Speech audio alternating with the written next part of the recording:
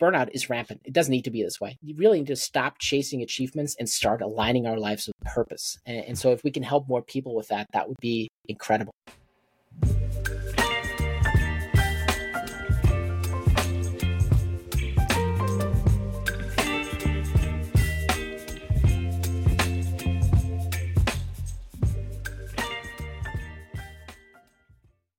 Welcome to the Physician Pharmacist Podcast, a show designed to shed some light on a very unusual pathway into medicine.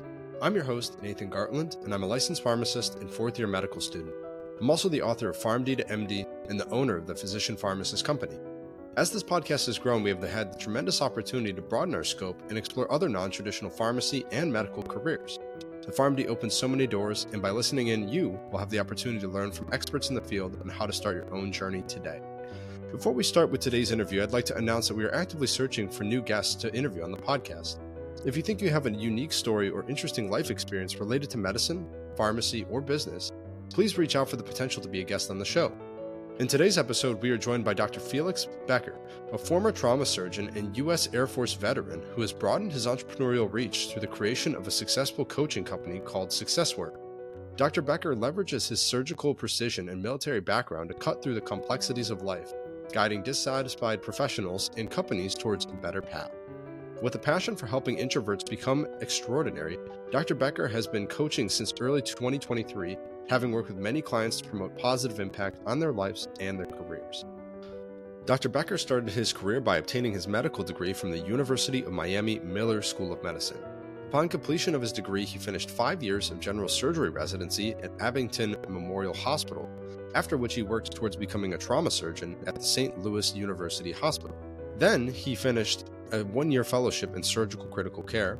After working as a trauma surgeon for a short period, he transitioned to subspecialty of wound care, where he then worked for a subsequent 4 years before leaving medicine to pursue his business ventures. In this episode, we'll explore Dr. Boecker's journey in the military, life as a trauma surgeon, and ambitions to become a successful life coach. Additionally, we will talk about the building blocks of starting your own business, creating your own personal brand, and lastly, how to re-spark the flame that many healthcare professionals lose along the way. Alrighty, welcome to the show, Dr. Boecker. Happy to have you today.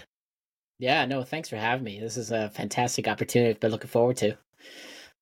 Yeah, I think we have a lot of really interesting things to talk about. And so, let's take things way back and back to the beginning. Can you tell us a little bit more about, yourself and where you're from? Yeah, sure. I mean, how far back do you want to go? So I was born and raised in Germany, and I was 15 when we came to the States. And I would say my story, my modern story, really, that's where it begins. I was, like I said, 15, which is a great age to leave your country, leave all the friends that you've made since childhood behind, and start new. And I was thrown in 10th grade into a college prep school here in the States. So I come from Germany, where I did have English as a second language. I knew enough to get around the grocery store and live and survive. But did I have enough to really, survive a college prep school? I didn't even know what college was or what that meant at the time. And I remember my summer reading assignment was 1984 by George Orwell. And we were supposed to write a six-page reflection essay on it. And I had no idea what that meant. So I just hacked away at the keyboard and I came up with 6 pages. It was just completely random, nothing thought out. Completely failed that assignment. It was so bad the teacher said she would never want me to see this paper again. And so my first book that we read was A House on Mango Street. I got a D- on that paper. And then we read Henderson the Rain King.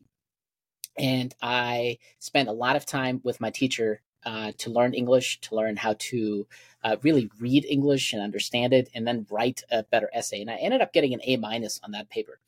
And that was the lowest grade I actually received in English from then on. So my English really transformed tremendously thanks to Tracy Harrison back in 10th grade here in high school. So the reason I bring this up is my whole life transformed because of this move. I was struggling at first because I left all my friends behind. I had no social circle here. I had no friends. The distances are so vast. You need a car to get around. I couldn't just hop on my bike and ride down the street to see my friends. So it was definitely a difficult time, especially as a 15-year-old, as a teenager. But it gave me an opportunity to completely redefine my life. And I say this, back in Germany, I was not a good student. My grades were slowly on the decline. I just didn't care for it. I would much rather play video games after school or play soccer with my friends. I had no interest in school, but I started to recognize that, even in Germany.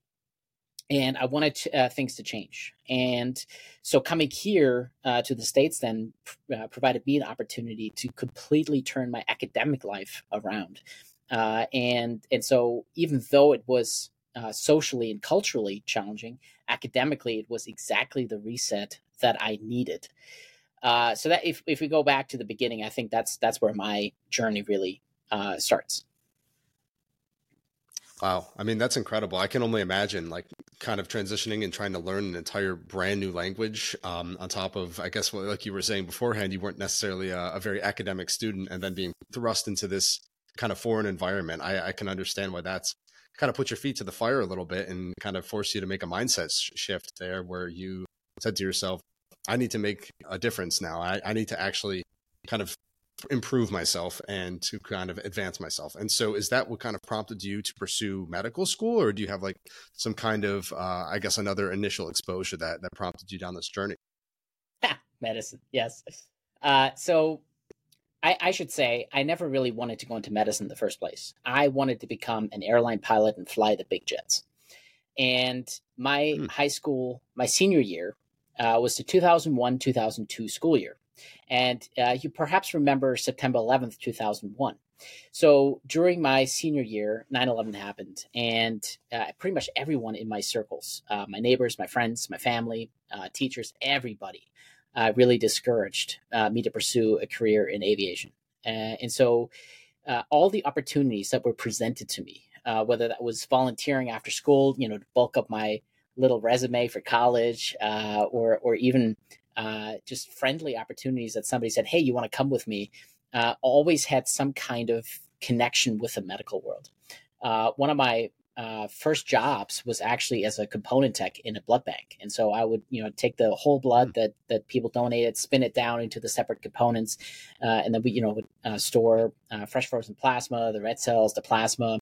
And I did that for about 3 years. Even into my first years of college, I came back to this blood bank and was still privately owned. And I would do that. And I was just given tons of opportunities and tons of exposure with the medical world. And so when I went to the University of Miami for my undergraduate studies, it was, I would say 80% of the people there were pre-med and 80% of the pre-med students were bio majors. And so I said, well, I'm fine being pre-med because that seems to be the path I'm taking. But I did want to be different. Something just, I just didn't connect with the biology aspect very well. So I pursued a degree in chemistry, which spoke to me a whole lot more. And I really even got into physical chemistry, which is, a lot of the interface between physics and chemistry. There's a ton of calculus involved. It's all just math equations. And that stuff just was just natural to me, right? I didn't even have to really think about that. I didn't have to study. It just made sense to me. And I remember even my professors at the time were like, are you sure you want to go into medicine? This doesn't really seem to be where your brain is at, where your heart is at. I said, no, I'm going to do medicine. And so I did go into medicine. I stayed in Miami for medical school. I stayed in Miami for the wrong reasons, which was a woman. But it ended up working out fantastic because the school is honestly is phenomenal. The training I received from the medical side of things was just amazing. Just give you some ideas. I mean, we saw patients almost from day one. We were not given the short white coats. They wanted us to have the long white coats because they wanted us to be and act like doctors. The whole time we went through school, they really made us feel included. But this was, going back to my academics, this was the first time that I struggled academically because the content just didn't really connect with me. I wasn't excited about it. It just didn't get me going. But I somehow got through it, and P equals MD. And so I got the MD. And I went into general surgery then. Now, how do I end up in general surgery? I know you're going to ask that question, so I'll just tell you. That's my follow-up. Yeah, right. I have a podcast myself, so I kind of see where you're going with this. So I went to medical school thinking I wanted to do emergency medicine. The big reason for that was one of our neighbors and family friends was an ER doc. And so I spent a lot of time in the ER with him, getting to see patients and having that experience. And I thought that was kind of cool, getting to help people in some really dire situations and turn their lives around. But then I did my internal medicine rotation in medical school, and I saw the hypertension and the diabetes and all the patients that we admitted out of the ER. And I saw a very different side of the ER all of a sudden. I was like, this is really not what I want to deal with. These people need a really good primary care physician to keep them out of the ER, and they don't have that. Now I have to like make up for the deficiencies in the medical system by admitting to the hospital. So I fell out of love with emergency medicine at that time.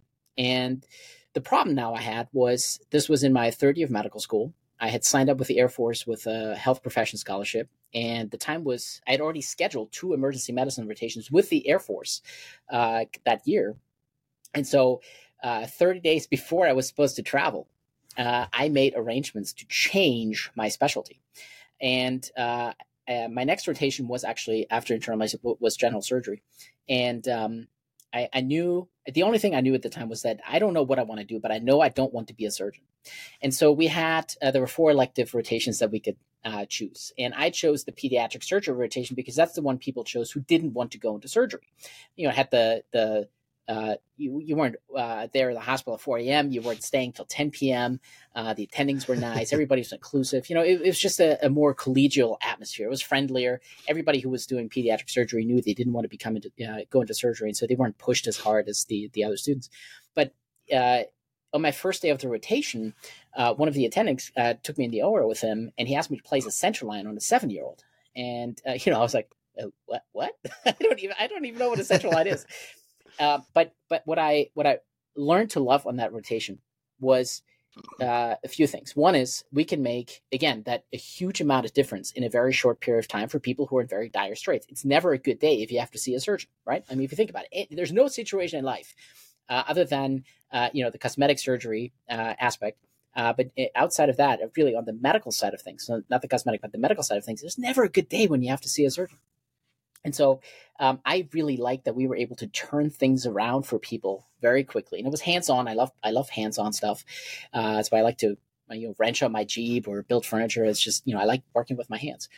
And so I realized that actually I did want to become a surgeon. So I made arrangements with the Air Force to change my emergency medicine rotations into general surgery rotations. And so I was able to do that, which in the long run worked out better for me because on the health profession scholarship, you not only have to go through the civilian match, you have to go through the military match first.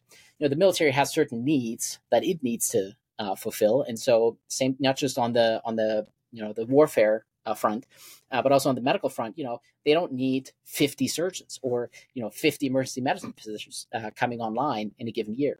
So they have specific needs that they need to match. And so my year that I matched in the military, the emergency medicine match, the folks that went through emergency medicine as a specialty, I want to say I know for sure there was more applicants than there were spots. I was like 38 applicants to 34 spots or something. It was just crazy. So there's a good chance I would have not even matched into emergency medicine, and then I would have just done a general medical rotation.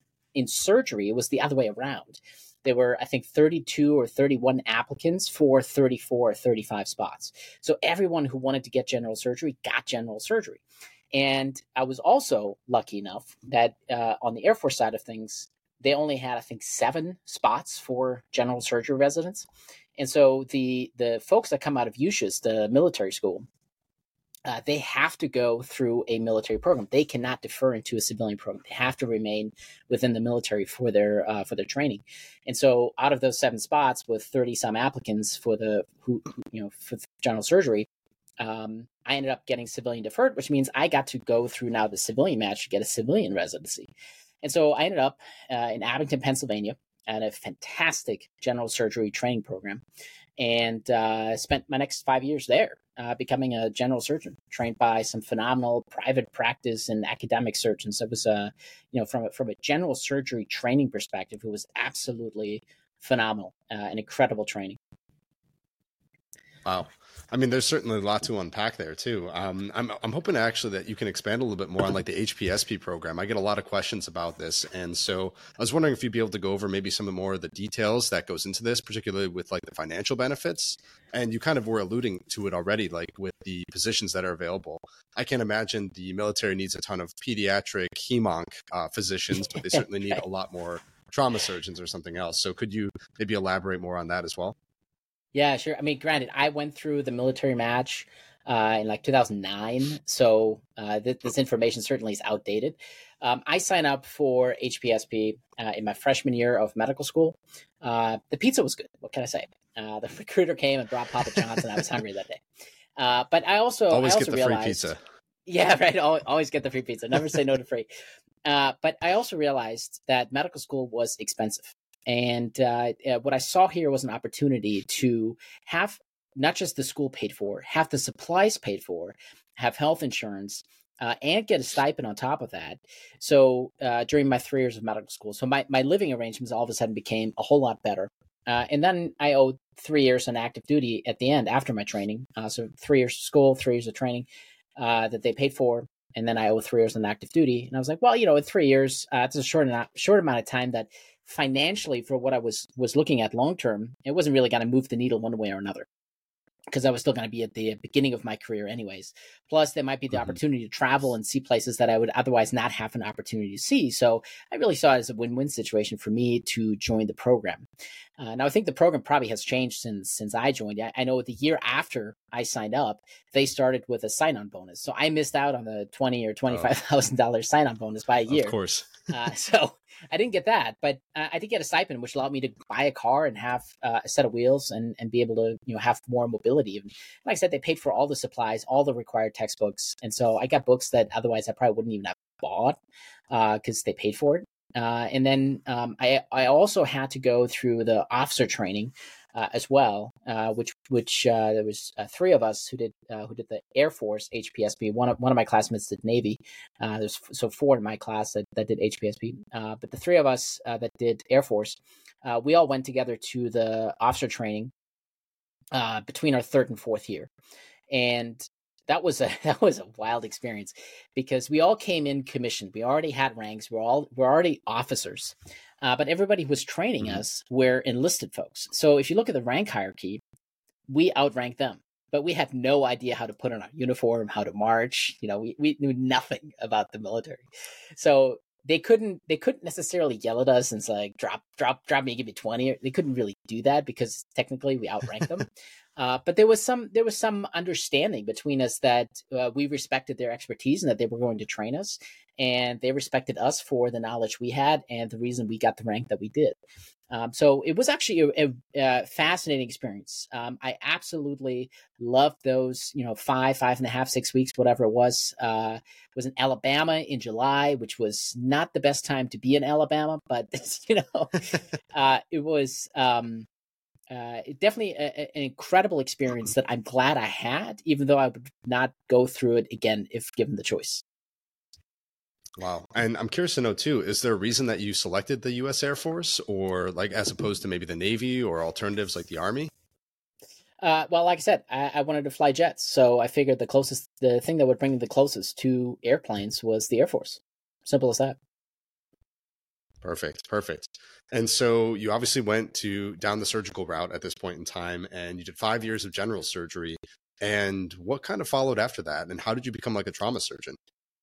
Yeah, so that's an interesting story, and that's the only reason I was able to have this story now is because of the Air Force. So I went to it was a community-centered general surgery training program, level 2 trauma center, and I was actually the only person from my class, from a medical school class, that didn't go to a residency program that had university somewhere in the name. So I went to but from a technical ability, from a business ability, to do medicine after that was absolutely phenomenal. I mean, it's the best training that I could ever ask for.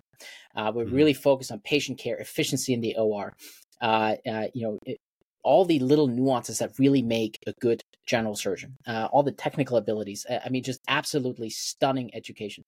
But now after my 5 years of training, I owed the Air Force 3 years. Now, just like any time in the Air Force, when you get shuffled around, you get to submit a rank order list for where you want to go. And so out of the 30 or 40 places that they gave me, there were a few that I was like, absolutely not. And the others I was kind of excited about. I was like, I don't know, sure, why not? It's only 3 years. We could do that.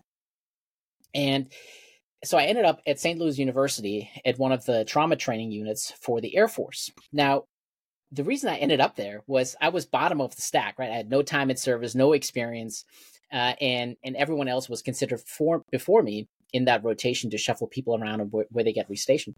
And so nobody wanted to go to C-Star St. Louis to train trauma. And so it was sort of a default that I ended up there just because no one else did. I didn't even know where St. Louis was on the map. And so, we ended up at St. Louis, and this is a fascinating unit. There's no base. The base is actually technically in the university. So we had like a corner office that was technically our base. So we didn't wear uniforms. We were fully integrated into the civilian staff. And I got to work at St. Louis when it was still the city with the highest per capita homicide rate in the country. I mean, I routinely saw 3 to 5 penetrating traumas on a 24-hour call. Integrated into the trauma training unit now for the Air Force, and every medical personnel that that the Air Force has to rotate either through St. Louis or Baltimore every 2 or 3 years to be spun up on trauma before deployments. So we were training all the Air Force personnel. We had the civilian residency. We were fully integrated with the civilian staff. You didn't even know who was Air Force and who was civilian staff. I mean, that's how closely integrated we were with the staff. And so I got to do trauma surgery and acute care surgery at a level 1 trauma center, inner city St. Louis, one of the most dangerous places on earth. If you think about my life trajectory so far, coming from a community level 2 trauma center general surgery program, St. Louis University would have never given me a second chance to even look at my applications if I'd wanted to go there, because I wasn't even fellowship trained at the time. So I didn't come with a pedigree in trauma. I didn't come from an academic pedigree, so the university would have had no interest in me. I was only there because the Air Force put me there.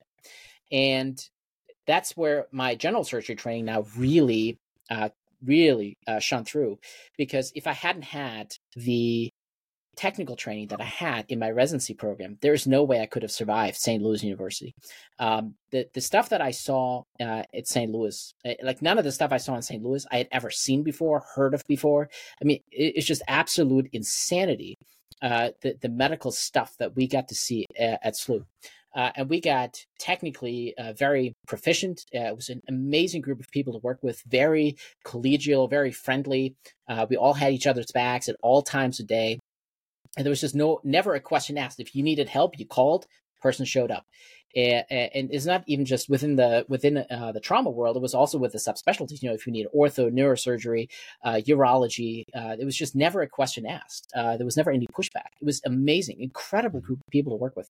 And so that's really where I grew into the surgeon that I am now, really. That's really where I became who I am. So incredible opportunity at SLU, fantastic experience. But I wouldn't have had it if I hadn't been with the Air Force, and they wouldn't have stationed me there because no one else wanted to go to St. Louis at the time. It's funny how life works like that. And I'm curious to know too, a little bit more. I think just kind of going back a little bit, talking about your general surgery training, because you kind of emphasize that it's been so influential in your career. And I think surgery gets a pretty tough reputation for being, long hours, like you were saying. How did you survive that work experience and kind of the work-life balance that went into that?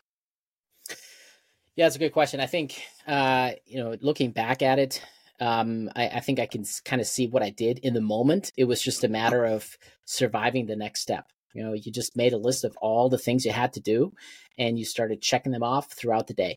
And you just did the next thing and the next thing and the next thing. You just kept going. You never thought about, all the things you had to do. You really just thought about the next little thing, the next little fire you could put out. It's something that I've since learned from the Navy SEALs, for example. The folks that make it through BUTS training, they don't look at the bigger picture. They don't look at, I still have, 9 months of this ahead of me. They just look at the next evolution, the next exercise, the next, when's the next meal coming? And it's just those little things that keep you going. Just the next little step to get you towards the bigger goal. Wow. I mean, that's great advice right there too. As someone who's just obviously on the crest of finishing medical school, it's kind of like that same philosophy. I'm thinking, oh my gosh, I still have residency right on the horizon. How am I going to tackle this next 4 years? And so I think that's something good to keep in mind. And for anyone who's considering like going to medical school, a lot of pharmacists like make this transition. They are already done 4 to 8 years of pharmacy training, and then they have to do another 4 years of medical school. I think that's it's very hard to digest, I think. And so kind of keeping it in that perspective is really important. And Right. also curious to know, like from your trauma experience, do you have like a particular like surgical case that you really enjoy doing, or like you're super excited about when that particular thing comes in? Obviously, you don't want to see traumas per se, but like from an academic standpoint. You know, I don't think that there is such a thing as one thing. I mean, every patient was just so uniquely different. I looking back at it, I can't even tell you that one particular patient was similar to another. I mean, the types of stuff that we saw was every patient was just truly unique and had their own unique challenges. Some of it because of the violence in the city, some of it because it's economically disadvantaged. So there's not a lot of support, not a lot of basic medical care even provided. So people are already sick before they get shot or run over by cars. So I don't know that there's really one thing that I really enjoyed more than anything else. Everything was just so unique and different, which is a lot of times why we met almost every day to discuss all these patients, because we were all sort of scratching our heads. What's the best way to approach this? Because these are not things you find in textbooks. This was all truly situations that if I told you about them, you'd be like, "This happens." Absolutely. I did a month of trauma surgery in medical school, and I was just amazed. It almost convinced me to do trauma surgery at one point. I was thinking about it, but I don't think I'm cut out for it. Yeah. But anyways, and so you finished up your payback period for HPSP, and then you had mentioned previously that off mic that you had transitioned to wound care. What was kind of the reason for making that transition? Yeah, so actually there's one more year. So after my 3 years on active duty with the Air Force at SLU, I was able to stay at SLU for another year. And I did the trauma critical care fellowship during that year. But I was also able to stay as sort of in a hybrid position. So I took staff call at night, but I was the fellow during the day. So I was paid by both the Department of Surgery as well as the General Medical Education Office, which was kind of an awesome, unique place to be. Made it a little challenging at times because I'm like, all right, which signature do I use on this note? Am I the fellow right now or am I the attendant? Yeah. But I stayed at SLU for another year to do that fellowship. And I had gotten my wife and I at the time had separated, and she had moved away. And so after I was done at SLU, I had a decision to make. I was like, on the one hand, I really like working here, and I love the people, and I would love to stay on. But SLU also was undergoing through some leadership changes. We had lost our chair. We had an interim chair who didn't really want to make any big moves, and the university was kind of hemming and hawing on whether they even had a position for me. And I was like, you know what, I need something more definitive because I have 2 kids I need to take care for. So I ended up making the decision to move to Toledo, Ohio, to be closer to my kids. And when I came to Toledo, it was the end of 2019. Nobody was looking to hire a trauma surgeon or a general surgeon. As a matter of fact, that's not 100% true. One of the places I interviewed at up in Detroit, they were looking for a trauma position, but they currently had 2 surgeons in a place that they really wanted 5. And I was like, well, if I'm going to be the 3rd guy, you're going to work me to death, and your whole system seems to be struggling. So I'm going to respectfully decline this offer because I'm coming here for my kids. I'm really not coming here for the job.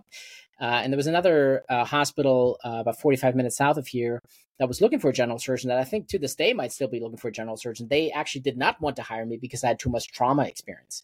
So I was like, well, that's your loss. It's not like I'm pretty skilled with a knife, but if you don't want that, help yourself. So yeah, when I actually last year when I looked on the job boards, that position was still open, 4 years later. So I came here and nobody was looking for trauma. Nobody was looking for general surgery. So I got into wound care. And that ultimately was a fantastic move because now I had no call, no nights, no weekends. But the company I was working for at the time when I first came here, Vora, which is a phenomenal company. Don't get me wrong. I mean, Vora is a great company. I would love to stay with them.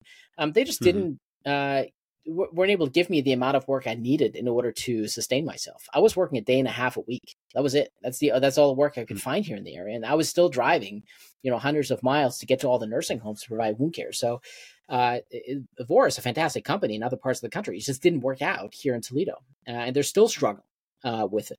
It's just that this area is different. And the longer I live here and the more people I meet, the more people I know that have had outside experience say the same thing. It's just different, just to say the least. So I ended up in wound care. I left Vora because they weren't able just to give me the amount of work that I really needed. And I joined one of the local hospital systems, which wanted to get back into wound care and nursing homes. And I was like, well, I'm looking for a job that does wound care and nursing homes. That's what I've been doing. And so I traded for that company. And I was with them for the last 3 years, doing wound care and nursing homes and post-acute, whether it's in rehab or LTACs. And, really what ultimately happened is I realized, I never really wanted to go into medicine in the first place. And now I'm working in a system that really, prevents me from providing the care that I want to provide.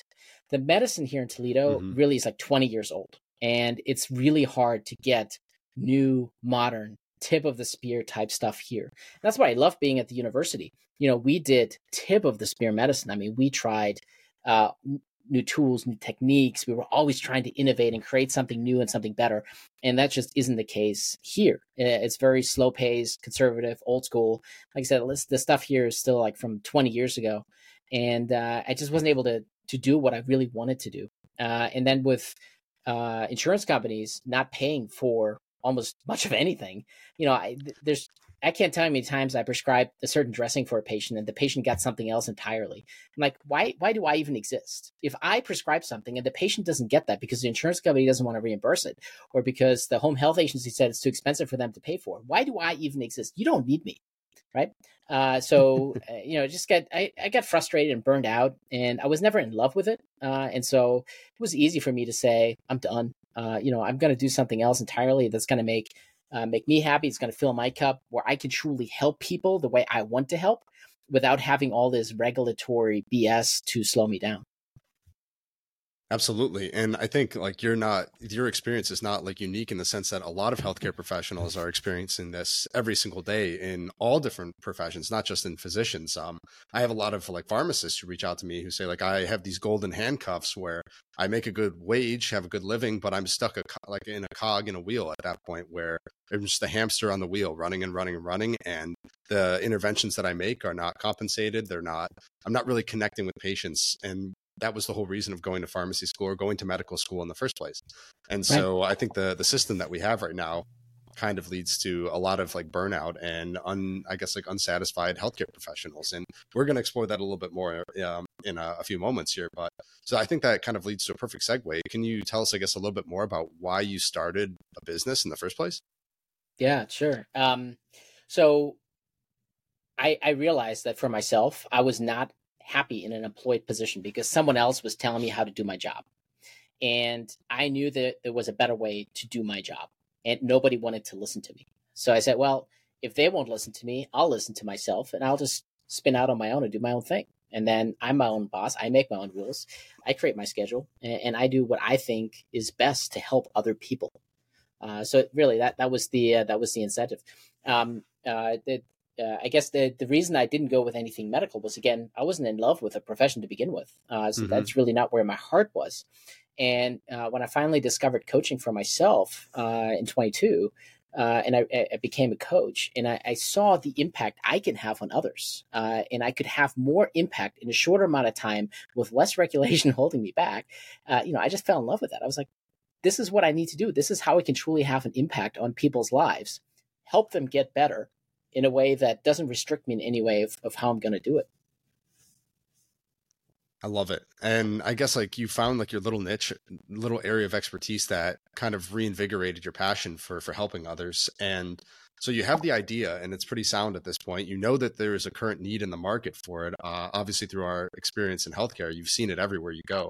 So I guess like what initial steps did you take to kind of gain some momentum to create the business? I think it starts with when I was at the tail end of Vora and I was looking for something different, I had actually created my first LLC because I was contemplating doing this just on my own.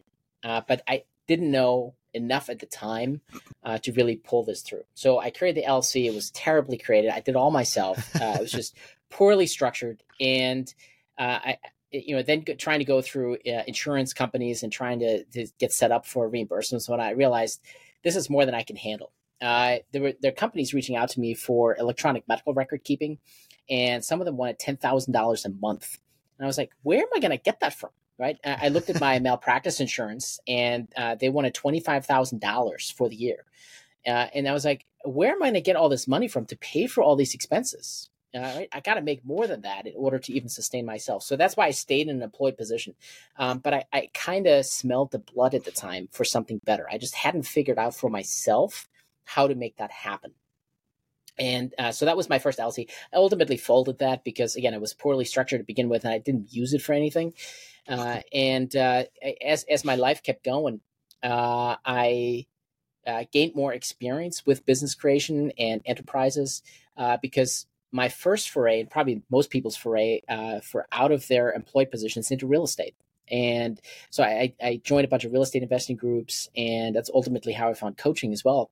But that's really where I started gaining some expertise with, business structure, how to pay taxes, some of the rules and regulations, even just on the business side that go into it. And I started to, even meet people who could help me out with building a better business down the road.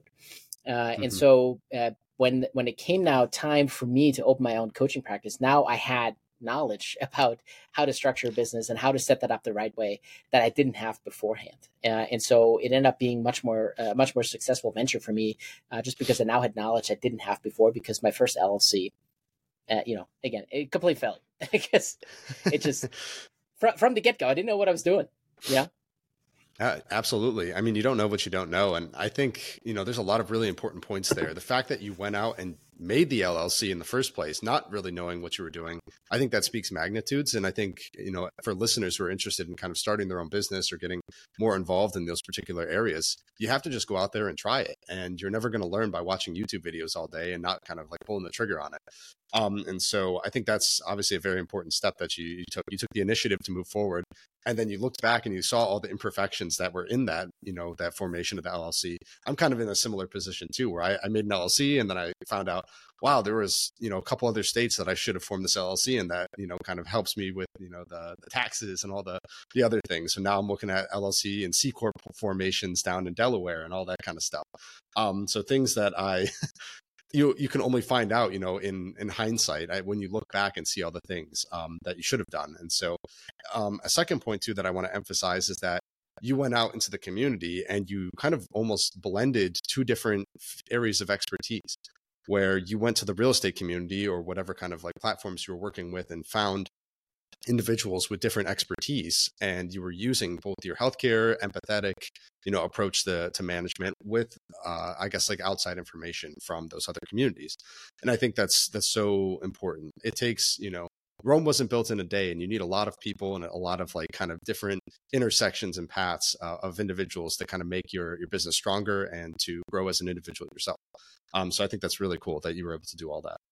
And so additionally, so you ended up kind of building out this new platform where you've restructured your company to some degree. You've met other individuals. What was the next step with kind of getting out into the coaching sphere? So let me back up just for a second, because I started my training to become a life coach before I started my company. And that was one of the fallacies I made with my first company. And I'll get to that in a second. So I was always raised under the assumption that coaches were snake oil salesmen, they're swindlers, and who needs a coach anyways? But through my foray into real estate, I found the Bigger Pockets community. They had a podcast. Brandon Turner was the host. And I love that. Yeah, I have all their books. Yeah. So Brandon Turner, for anybody who doesn't know, is a multimillionaire. He has his own separate podcast now. A very successful individual, and he had mentioned his coach and the difference that his coach had made in his life. And I was like, why would such a successful person need a coach and spend money on a coach? He doesn't need that. He already knows everything he needs to know. And so Mm-hmm. that's when I started looking into coaching myself. And that's how I learned about Jason Dries, who's Brandon's coach. And that's when I started looking into coaching. And I was like, huh, that's interesting. That's entirely different from what everything that I was ever taught about coaches. And the other piece to that was I have depression. I've had suicidal thoughts in the past. I've been through therapy. I've been on 7 different antidepressants on my life, and I've never really found good answers for myself in that world. Going to therapy, I was like, can we please stop talking about my mother and talk about me and what I need to do today to get to a better tomorrow? My past was my past. It's done. I can't change that. I understand that. I'm okay with that. I need to know what I can do better today to create a better future for myself. And the therapists were never able to help me with that. Coaches, however, are, right? Coaches are future oriented. We're looking at where we are today and what we can do to create that better tomorrow for ourselves. And so when I discovered coaching, it was everything that I had always been looking for. And so it changed my life completely when I had my first coaching experience. I mean, it's been an absolutely transformational. And so what I realized then is I should become a coach because I felt like I needed to share that with others.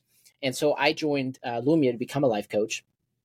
And once I joined Lumia and was a coach, I started advertising that I was a coach. And here's one thing I did wrong with my previous company that I'm doing differently now. I didn't form my LLC until I had enough income to justify the expense. So I just accepted payment personally. And once I had enough money coming in to say, all right, I'm going to pay for that LLC now, that's when I created that LLC structure. So I didn't do the LLC first and then started coaching. I started coaching first. And once I had the money come in as a proof of concept, then I created the LLC after that. Interesting. And so what's your kind of, I guess, how did you find clients to jump on? So like, that's kind of like the chicken or the egg situation there, where it makes sense to wait and defer the LLC until you've had hit a threshold of income so that it'll be like better for tax purposes. But yet I think a lot of clients might want to see like a formal LLC. So like, how did you kind of like justify and how did you find those initial clients? I just went out on Facebook and I said, look, I'm a coach in training and I need hours. Rates are discounted. Hit me up if you're interested. And I had enough people reach out to make a few $100 to justify the expense of the LLC, to justify me getting a Zoom license. And I had money coming in now. And so now I was able to justify the expense of the LLC. The couple $100 I made beforehand, I mean, they're not going to make a huge difference in my taxes because I was still getting my surgeon salary at the same time. So I wasn't really too worried about that. And then, I formed the LLC. And that's when I started just structuring it out from then on afterwards. Awesome. And so when it comes to like coaching, what kind of like clientele and individuals are you looking for in particular? So like as an individual listening to this, like how do I know that I would benefit from having a coach at this point in time? Like what kind of like clientele are you looking for? First and foremost, you have to have a good relationship with your coach. If you can't just hire any coach, it has to be someone who speaks to you, who you resonate with. So if anybody listening to this episode thinks that I could be a good coach to them, that's first step. Because if you listen to me and you think, man, this guy's full of it, or he just whatever. If you don't resonate with my message, if you don't resonate with my personality, then you're not going to make a good client of mine. That said, what I'm focusing on right now, mostly, although I'm open to other people who think that I could be a good coach to them, are introverts who want to become extraordinary. I've really come to find over the last year with my own coaching journey that I've been coaching a lot of introverts. I'm an introvert. What I've really come to realize is that introverts actually make fantastic leaders. And so all we need to do is unleash that genius within them. To turn them into fantastic leaders, to help them with their networking experience, to really unleash their genius, to help them make the world a better place for all of us. Now, I say all this after a year of experience with coaching. I started coaching actually because of my own burnout and all the burnout that we see in the medical world. And I still have burnout programs in my repertoire. So if there are medical folks out there who are burned out, and they're maybe not even medical folks, anybody who's burned out with their career, with their life, and they're looking for a different path forward, they're looking for meaning, they're looking for purpose, they're looking for something new, something different than what they're experiencing right now. If you need to get out of the burn pit that is your life right now, I could definitely help with that. I've got a whole program that's called Phoenix that I put together for that. But that's really where I got started with my coaching. I have coached real estate investors on mindset and business. I've had some early on. I had clients who wanted coaching on financial aspects of their lives. So I've really done a hodgepodge. But I think no matter what, I have to be able to resonate with you. If you're listening to this and you don't think that I'm the right person for you, then I'm not the right person for you. It doesn't matter who I can coach and who I can help, because that's ultimately the most important part. Fantastic. And kind of following up with that too, how do you apply your like surgical precision and like military background? Like, how do you think that has influenced your coaching style and like methodology that you use? Yeah, absolutely. So it's funny you asked that. So there's three things that I always was taught as a general surgeon that surgeons do, and that is take out the bad stuff, hook up the good stuff, and stop bleeding. And that's exactly what I do in my coaching practice. We take out all the bad stuff, cut out all the bullshit in your life, right? All the stuff that just feeds you with negativity, that doesn't provide you with any value. We got to cut all that out.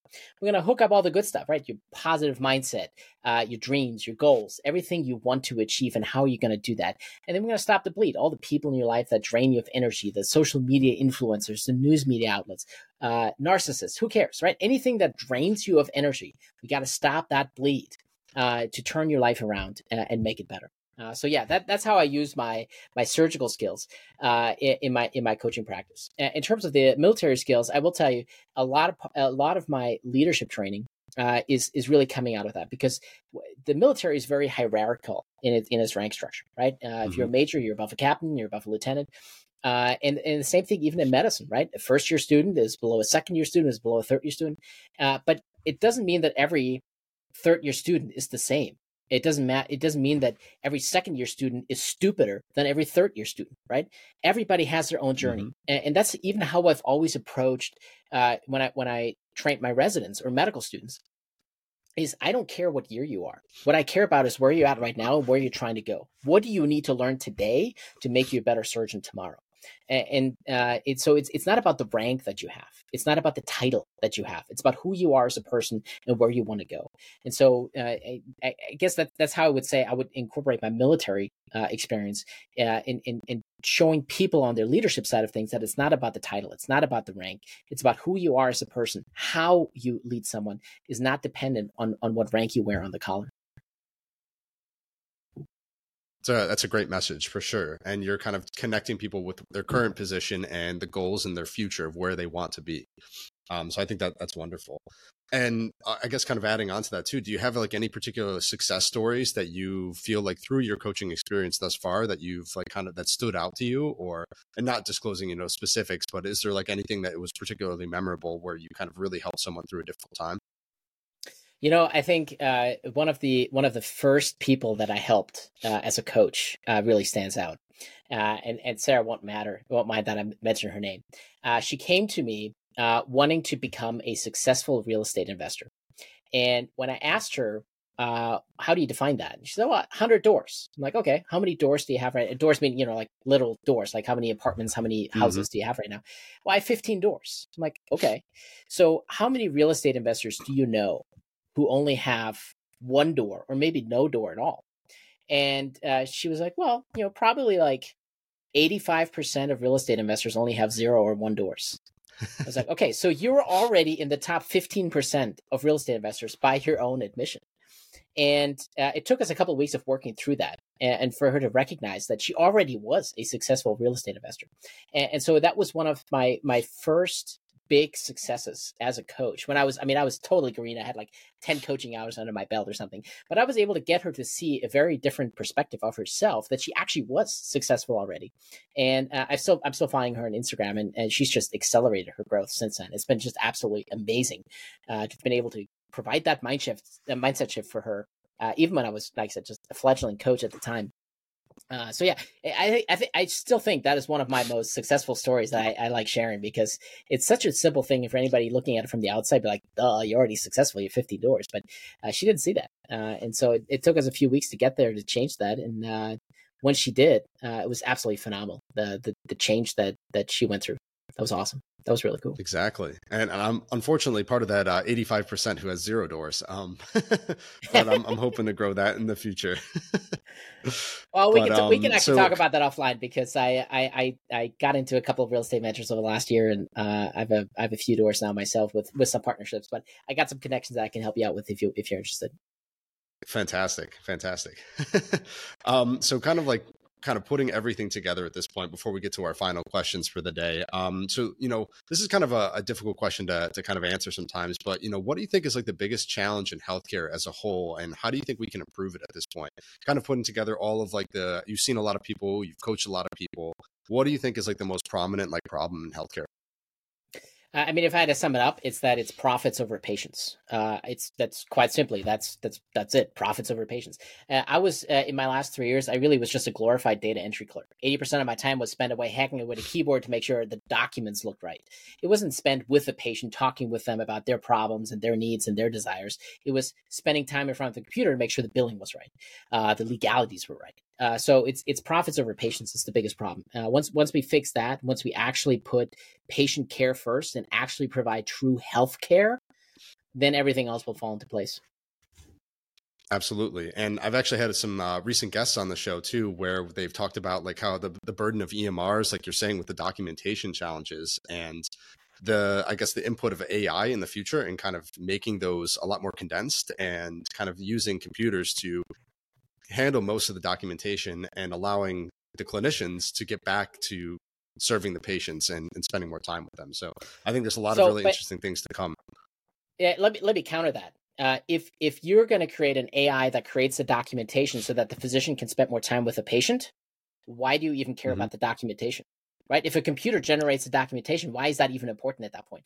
So, I think the AI is wonderful, but people are missing the point. The documentation is not important. The patient care is, right? And so the AI, yeah, sure, it's great, but all you're doing is creating more documentation. I mean, think about this. I would guess, if I had to put a number on it, 99% of the documents that are generated in healthcare never get looked at again. They're out there in the void, somewhere in a database, and no one ever puts eyes on them again. So why do we have them in the first place? Why do we create all these documents if no one is ever going to look at them again? It's a good point for sure. I'll have to talk to the podcast colleagues and see what they think about that. All righty. So we've come to the end of our podcast today, and I still have a few final questions that I usually ask everyone to kind of wrap up their experience as a whole. And so, how do you maintain a work-life balance despite like doing all this complex coaching, all this like involvement where you're trying to grow your business? I obviously, as a business owner myself, I understand the challenges that come with always trying to do the next thing and trying to kind of move the ball down the field a little bit. What kind of ways do you try to maintain your work-life balance and still step away and hang out with your children? That's an easy answer. I put myself first. I put my own needs first. So, I'm divorced. I have my kids on weekends. And so I don't really schedule anything on weekends unless I absolutely have to. I mean, there's some occasional times when I record a podcast or something with someone, and just the weekends are the only time that we can find common time to make it happen. But for the most part, I clear that time in my schedule out entirely. And so I live and die by my calendar. And actually, I created this simple task planner for myself for that reason. You can buy it on my website if you want. It's on Amazon, but it's on my website for anybody who can see it. But I live by that. That's how I schedule my day. That's how I prioritize my tasks for the day. I put together what I call the 2-4-6 system. So 2 must-dos, 4 need-dos, and 6 want-dos for the day. And that's it. That's all I do in the day. So it keeps me accountable. It keeps me on task. Prevents me from going over. And I'm just very intentional with how I schedule my day. If there's something that my family's doing, my kids are doing, that goes on the calendar first, and everything else gets scheduled around that. Perfect. And that planner will also be linked down in the show notes as well.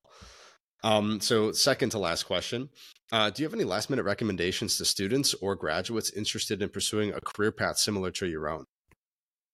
The one thing I will say, I will not tell anybody not to pursue a career in medicine. It can be incredibly rewarding to be able to have those kinds of impacts on your life, on someone else's life. But I will say some word of caution. because when I started my journey coming out of high school, 20 some years ago, medicine was a very different animal.